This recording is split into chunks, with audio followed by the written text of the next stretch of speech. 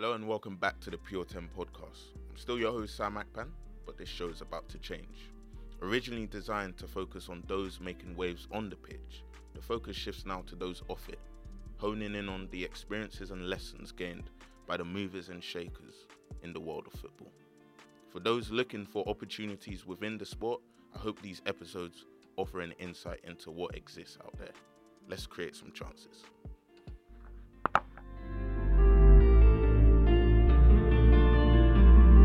Hello everyone and welcome back to the Pure 10 podcast. I'm delighted now with the reintroduction to invite our first ever guest on. As I've said before, I'd love for this show to be able to educate people who want to learn more about the academy system, football in general, and I'm delighted to invite the director of the QPR Academy, Alex Carroll. Thanks for coming on. Thank you very much for having me. Being the first is a little bit of pressure, but no, I'm up for the challenge. We'll talk about pressure, we'll talk about all of that sort of stuff. I kind of want to start on something just as we were speaking about when we came in. You spoke about having a recent audit. How was all of that? Yeah, it was I think something that we're quite used to now. So we have two different types of audit. One is annually, and that is a check on our compliance, basically. So are we hitting all the rules that the Premier League and the EFL agree on at the start of each season? So it takes a day. It's done online, and they speak to a number of staff, interview us, and then we submit documents to them just to show that we are adhering to the rules that those guys set. So we are waiting for our report to come out, but we think it went pretty well.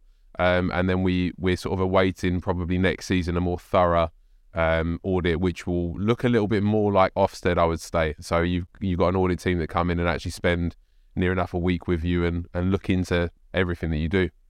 Yeah, it's interesting that you speak about the auditing because I guess the main question I really want to get from you is when we look at like academies and what makes a successful academy, how do you as like the leader kind of like choose what metric to kind of like judge it? Is it the auditing process? Is it category? Is it who comes out? How you treat the players? What kind of things go into that consideration? Yeah, so I think each club does things slightly differently. For us, we focus our success measures, if you like, or our kind of key metrics around two different areas. So the first one for us is around playing return. So number of players that are making appearances in our first team. So you'll hear, I guess, quite different targets across different clubs, probably depending on where they are on their journey, their youth development journey, I guess. So for us, we look at number of debuts in the team, and we do it over each 3-year cycle. And then the second part of what we're sort of looking for in terms of success is return on investment. So I think since COVID, everything has been scrutinised more and more, and the academy system is one of those areas that people look into and want to make sure that something is coming out of it, and are the checks effectively that owners are writing, are they being repaid? So for us, we have a break-even measure as a minimum target. Of course, we want to show that we're bringing money into the club, but for us, we have a break-even measure again over a sort of a 3-year period. Cheers, thank you for that. So you spoke about like the relationship with the first team. Is that something that you would say is very much in your control, or is that very contingent on kind of like the manager at the time, the kind of structures that maybe extend further into the first team rather than academy staff and in your remit? Firstly, I'd say it's definitely in my remit to build relationships with those that work in the first team. I think it comes down to individuals and I guess their own skill sets in being able to develop those types of relationships. In my role, it's really important that I guess make effort to reach out and to speak to people on the first team side.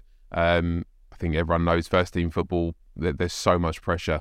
Very much the focus is about winning on a Saturday or on a Tuesday night, and sometimes it can be quite difficult maybe to look further into the future, but that's where I guess me and my team have to make sure that we're the ones that are making that effort. We're very lucky here that we've got a director of football, Les Ferdinand, and a technical director, Chris Ramsey, who have kind of got a huge kind of emotional investment, if you like, in youth development from their careers. So they do a fantastic job for us in terms of bridging the gap between the two members of, or two groups of staff, should I say. And then we've been very fortunate to have some managers that have been very open as well. So just this close season as an example, Gareth Ainsworth has been in with us for only a small number of months in the first team, but we've had some really positive discussions already about pre-season. We were talking yesterday about the players from the B team that are likely to travel with the first team on their pre-season tour. So lots of exciting conversations. And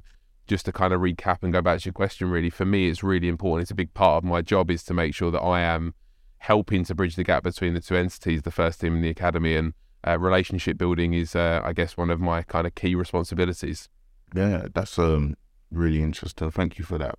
I wanted to ask, particularly on that, when you speak about your remit, how do you see your role as director? Because I know it varies from club to club in terms of the head of the academy, but how would you define your kind of day-to-day responsibilities? So probably the easiest way to describe it is that I work really closely with our technical director and head of coaching, which is Chris Ramsey.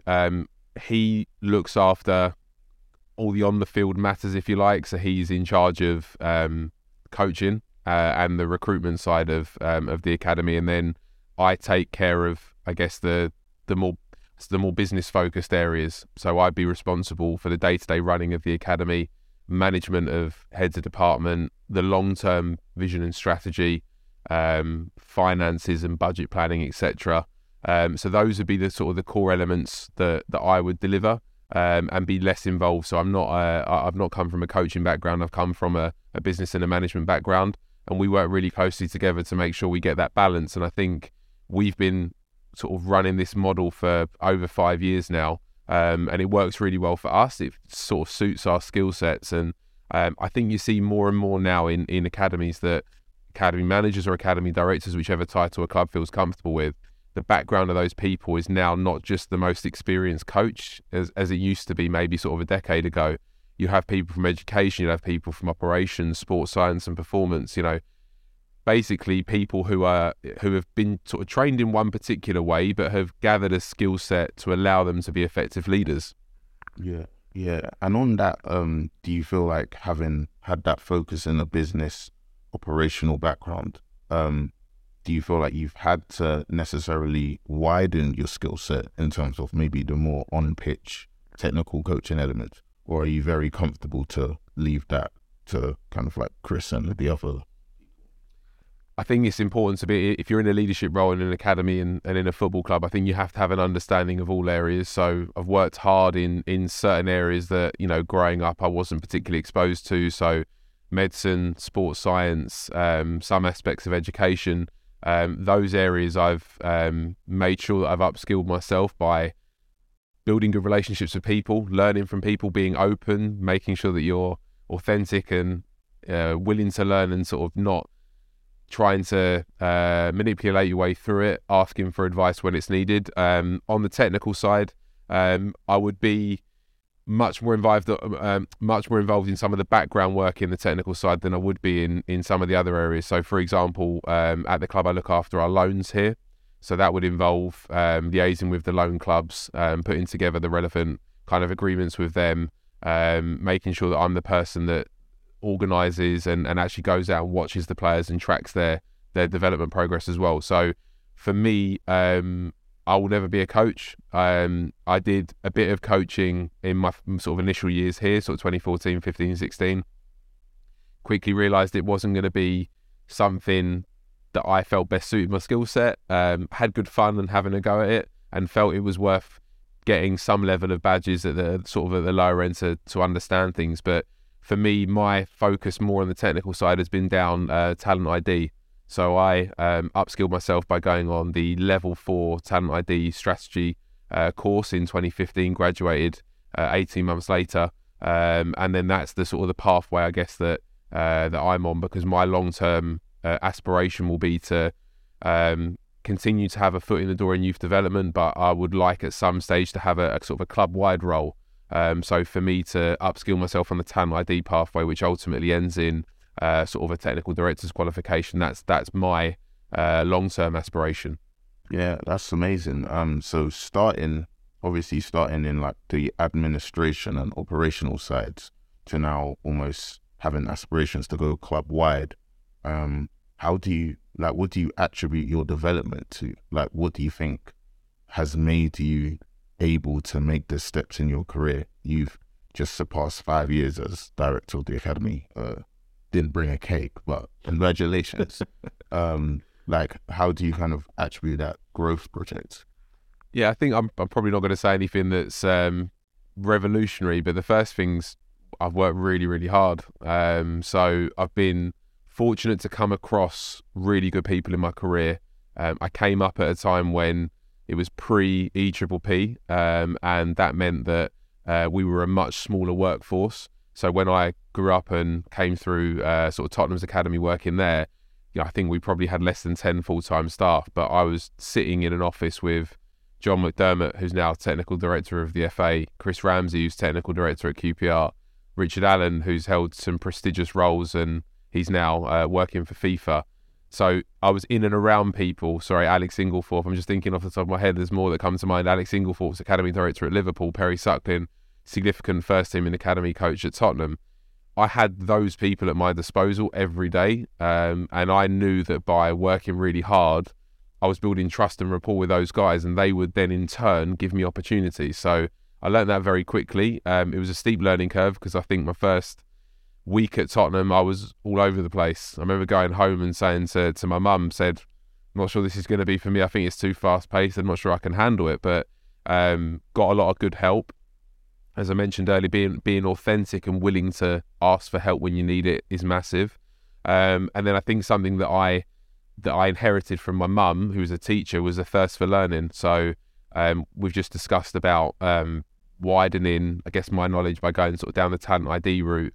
It's not an essential in my role. I could probably quite easily operate without having to go on that program, without extending the Premier League's EAM program onto a Masters, but I find it very difficult to turn up opportunities to learn. I think I've inherited that. I'm very lucky that I was brought up to have that attitude. So I've tried to carry that through and kind of almost replicate what I think my mum would do in that situation.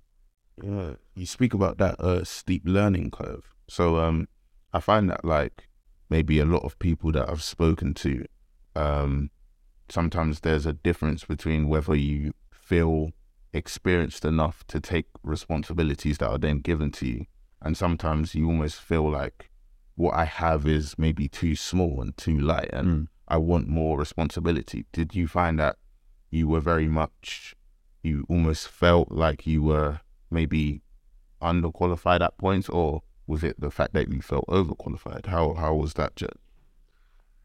I've definitely felt underqualified. I've definitely had imposter syndrome. I think lots of people worldwide have it. I think lots of people in the game have it as well. So I think I've always been quite young to get certain roles. So when I achieved them, obviously very proud, but there's definitely been some level of imposter syndrome there. So I can remember going on initial development courses and being around really experienced people and sort of first contact feeling a little bit insignificant and thinking, well, how am I going to contribute to this conversation because this person has done that in the game, or this person has coached or recruited that person. But quickly realised that actually my own journey and the skill set that I've developed, I think, has been fairly unique, and therefore I'm in a position to contribute based on what I can bring to the party. So I can understand the conversations that are going on, but I can also bring something new. And I think it's slightly cheesy, but I put on a presentation recently, there's a really good Richard Branson quote about if you don't know how to do something, just say yes and work out how to do it later. If that around a job opportunity is an example. And I think when I got this role as academy director, I'm sure because of my background there may have been a couple of questions raised, but for me it was then about going back to the traits that we spoke about in the previous question: hard work, authenticity, ask for help when you need it, work really hard, and then you're going to be in a position where you're going to be able to lead effectively, and I'm hopeful that I'm in that now. So how would you define your leadership then? Having kind of like been very true to yourself, now that you're in a leadership position, how do you like maybe define how you look to lead others, that kind of thing? Yeah, I don't think I'm your kind of old-fashioned shouter or anything like that. I think I'm a fairly good strategist, and I like to try and bring people with me on a journey, if you like. So one of the things that I judge myself on here is becoming a renowned developer of people. So I mentioned earlier that I'm not going to be the person out on the grass very much. I'll be out there on occasion, but I'm not going to be the one leading coaching sessions, so I can't necessarily develop the players in that sense. But for me, it's around developing the people in the environment, so I can help to develop the players off the pitch, but certainly the staff. I'd like to think that I've helped a number of those guys move on in their careers, whether that's internally or externally. We're very proud that a lot of the workforce here are not in their first job at QPR. They've moved on and been promoted into a different role, and that's something that I actually judge myself on as a leader, is trying to help people reach their potential, whether that's the young people that are in our care every day, whether that's the people that come to work every day here. So for me as a leader, I would like to be, if I'm looking back at a career, I'd like to be known as someone that helped others to achieve their own potential, but ultimately, of course, then being a flag bearer for the academy and being someone that has helped to deliver success for the club based on the metrics that we spoke about at the start. So when it comes to celebration of that, obviously, like, just hearing what you said about your journey from Tottenham, obviously starting out a placement at Tottenham, kind of read your LinkedIn before, had to come prepared. But taking the steps now to be director, working your way up at QPR, like the people you're saying as well, kind of like, where does celebration come? Is that maybe when you kind of like finish a degree, finish a master's? Is that at the end of a season like now? Or when do you kind of like make that space to say, okay, I've done something amazing here, I need to like celebrate? Because football, there's always a next season. The academy, there's always a new cohort coming in, and maybe decisions being made on like the careers of those already in it. Where do you find that space in like a never-ending system? I'm probably not the best at celebrating success. I'm always, I wouldn't say worried, but always considering what comes next, because football, as you mentioned, is so fast-paced that things can change quickly, and all of a sudden, reputations can move up or down. So I guess there's some elements of a personal success. So if we met obviously on the Premier League's EAM program. So for me to graduate from that alongside some incredible and brilliant people in football, that was a really big moment for me. And moving on to the Masters program is probably something I didn't think I'd be doing at this stage, and holding down a full-time role. So it's been a good challenge, but I wouldn't say I spend much time celebrating that. I might, we had a fantastic evening where we had the graduation, and it feels like it's a really important moment to share with people. But the next morning it's very much about where I was next on the agenda for the academy. So there are some small spaces for personal celebration, but in terms of in work, my job is very much about the long term. So I have to constantly be scanning what comes next and planning for the academy, planning for people, planning for the players, opportunities. So I don't often, if I'm honest, sit back and think we've done a great job. I'm always thinking about what can we do next. But I'd certainly be a bit slightly hypocritical, but I'd certainly encourage the staff to reflect on the job that they've done and how much they've brought to the party, because we have had some good success here. It's a rocky road, like all kind of development programs are, I think, but we've had some absolutely brilliant moments, whether that's players making appearances, players being sold for a lot of money and bringing in revenue to the club, or young people going out of here and going on to incredible things in their career. Getting the phone call and hearing about players getting enrolled on programs in American colleges gives you a feeling that can't really describe it. It feels like a player's walked out of Loftus Road and made an appearance in the first team. So you have little glimpses of it, but you can't stand still. If you do, I think you're in trouble. Yeah, and I was even gonna say in terms of the stillness at QPR, I know like the plans for the new training ground and kind of like maybe managerial shifts. Do you feel like it's easier or more difficult for you to lead when there's that kind of like maybe change happening concurrently, or because of the fast pace, it kind of, you just roll with the punches and see whatever happens? I think for me, it's really important to remain consistent. So the average tenure, I think, at the moment of a championship manager is 8 months across the game, which is just remarkable. So we've been in a position this season where we've had 4 managers, because we had Paul Hall was interim, who's made the promotion, who's done a fantastic job at his football club, moved from the academy, running our sort of B team program into the first team now, and he's part of Gareth's staff. So we have had 4 managers this season. So obviously a lot of change at first team level. Been a difficult season at first team level, but thankfully secured our safety, and now we're in a building phase. So for me, in terms of leading the academy, very fortunate that when Les Ferdinand came in, he was consistent in saying, whatever happens at first team level, I don't want the academy to have major kind of structural changes as and when new managers come in. I need that to remain a constant. And then we look at, I guess, moulding the very top end, our B team model, which is sort of the under-21s model at other clubs. Maybe putting sort of slight tweaks on that program to suit management, but making sure really the philosophy of the academy stays consistent. And so for us, having key reference points and making sure that they're evident in everything we do is vital. So for us, the foundation, the bedrock of everything we do is our standards. We have 3 key standards here, or values as they may be known in other environments. So respect, responsibility and resilience. So for me, if we can get those things to come out in everything we do, whether that's with staff, players, whether that's in the environment and building a culture, I think you're in a good position. And for me, that's how we can maintain consistency, even when there might be some change above us. That's great. Thank you. I had a question that just slipped my mind. I'm now attempting to scan it back, but just based on what you're saying, kind of like about, I guess, your individual journey, why youth development? Like, what about it kind of like brought you in to want to work in it as a career? I definitely didn't know it would be youth development all the way through. I was fortunate to get my first level of experience in Tottenham's academy, and it was just the experience of working with young players, young children in that environment that gave a great feeling. I mean, I was probably a similar age to when I first joined in there, sort of 18, 19s. This is going back to 2008. Being a similar age to the boys that were training on a full-time program there every day, built really strong relationships with them.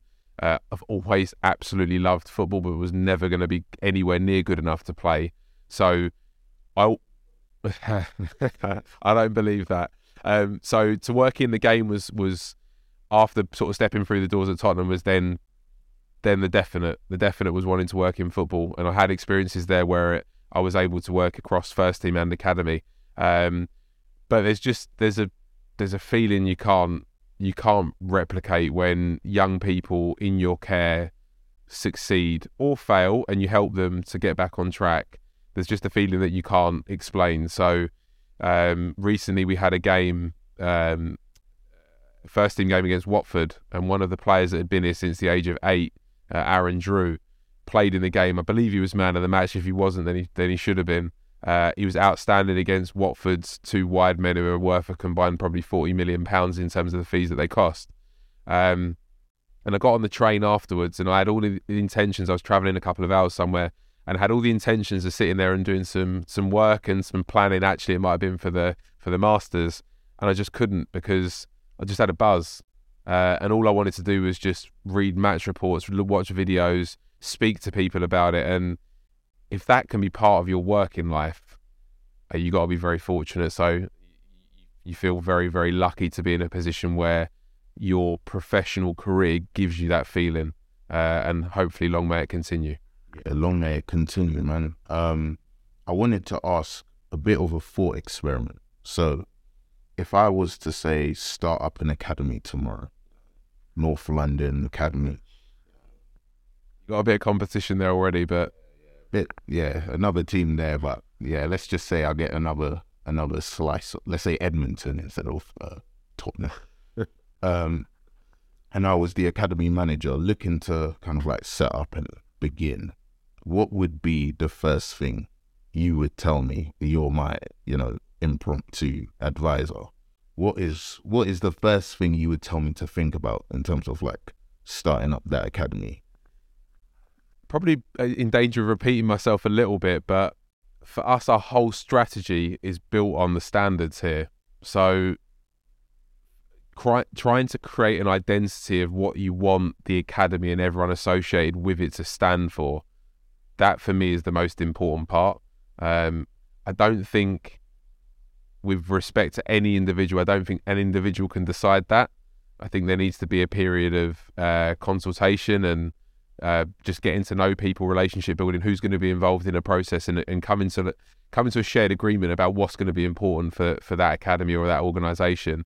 Then there's obviously layers on top of that. But for me, it's building the key values or the standards as we call them here, what you want the academy to stand for, and then think about building a structure with those things in mind, building a structure to deliver a strategy. But I think it's also important to understand, obviously an academy is part of a club and has to feed into an overall strategy. So before you can start thinking about how you're going to set departments up and all that kind of that good HR stuff, I think you need to understand what the club is expecting. What are the expectations set from the board?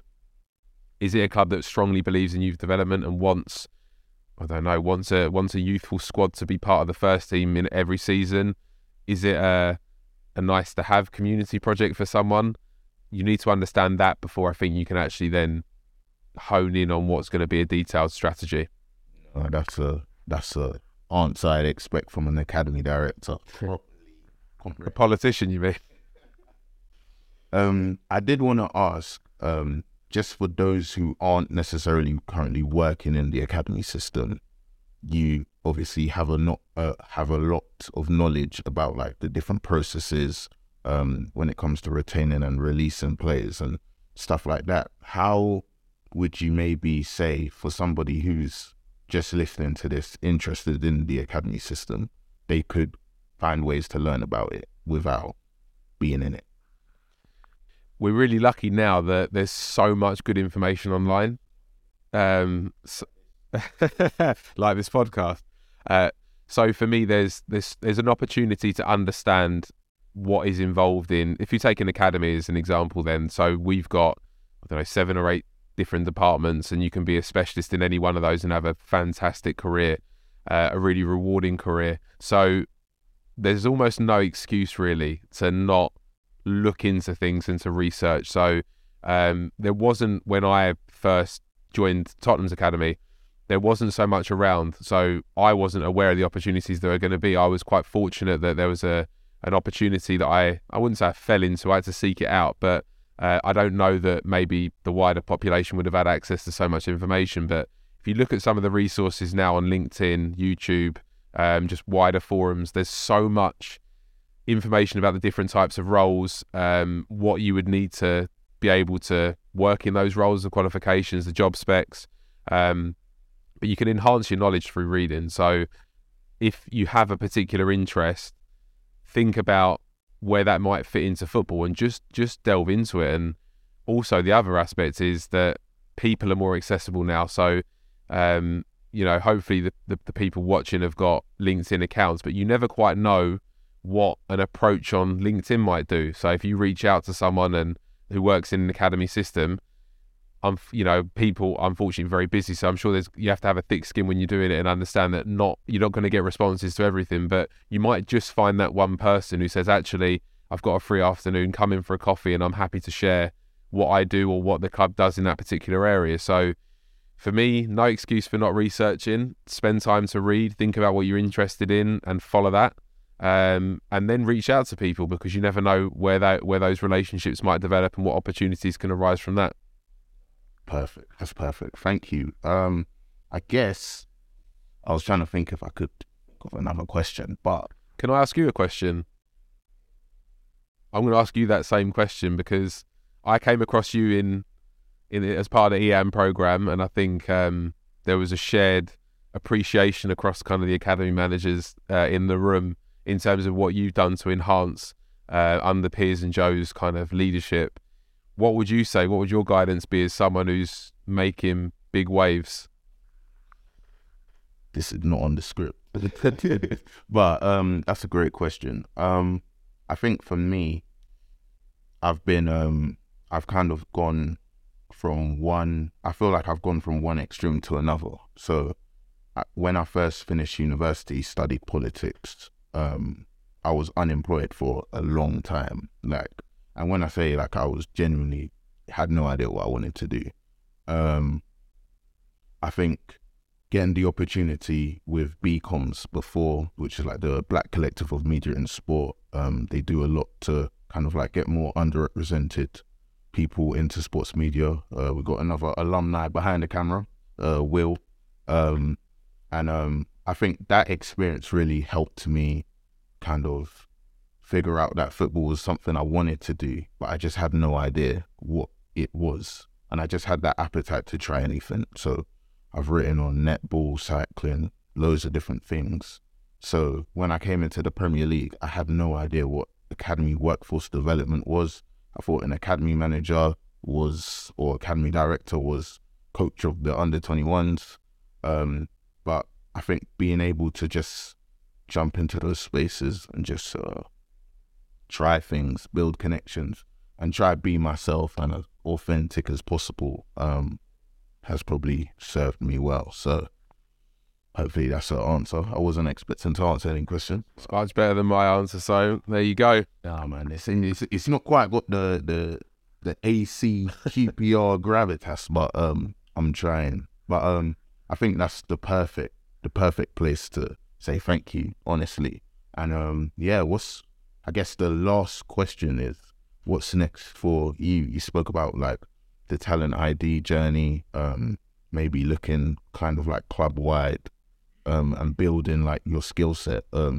Is there anything else that you're doing to kind of maybe just keep holistically improving? Yeah, so at the moment I'm enrolled on Masters in Sports Management with support from the Premier League at the University of Portsmouth. So just submitted a research proposal on that. So academic referencing was something to revisit. That was Any spoilers on what the research proposal was?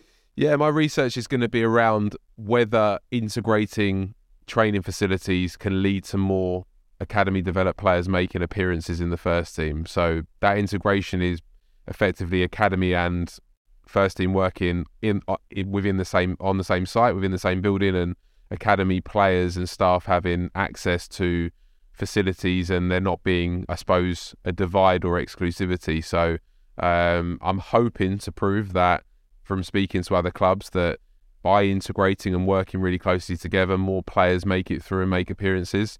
That's the hypothesis anyway, so we'll see how that goes. So I've got that Masters running in the background, and then professionally, all eyes on QPR Academy for me. So I've got, everyone's of course got long-term aspirations, but for me it's about delivering success for this football club, for the owners here who have been fantastic for the academy, and we've got a new training ground to deliver, which comes this coming pre-season. So that's a huge project that a number of us have been lucky enough to be involved in, from sort of architects meeting years and years ago to seeing the building coming sort of into its own now, and we're not too far away. So that's professionally what's on the horizon for the next few months, and really, really excited to see what next season brings.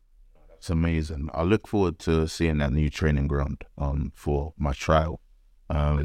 Hoping to come in next season. Ilias chair. Watch out. I'll be starting. But on that note, I just want to say thank you for your time. Really appreciate you coming on. First guest, amazing job. And all the best at QPR and with your own development. And thank you again. So I will do a round of applause, but this is yep. And thank you. So for future, I guess if you enjoyed listening to this, feel free to subscribe for more episodes like this. Maybe, not him, but, other voices. other voices. As you can tell, I'm not really good at ending shows. But yeah, thank you for listening, and we'll speak to you soon. Take care.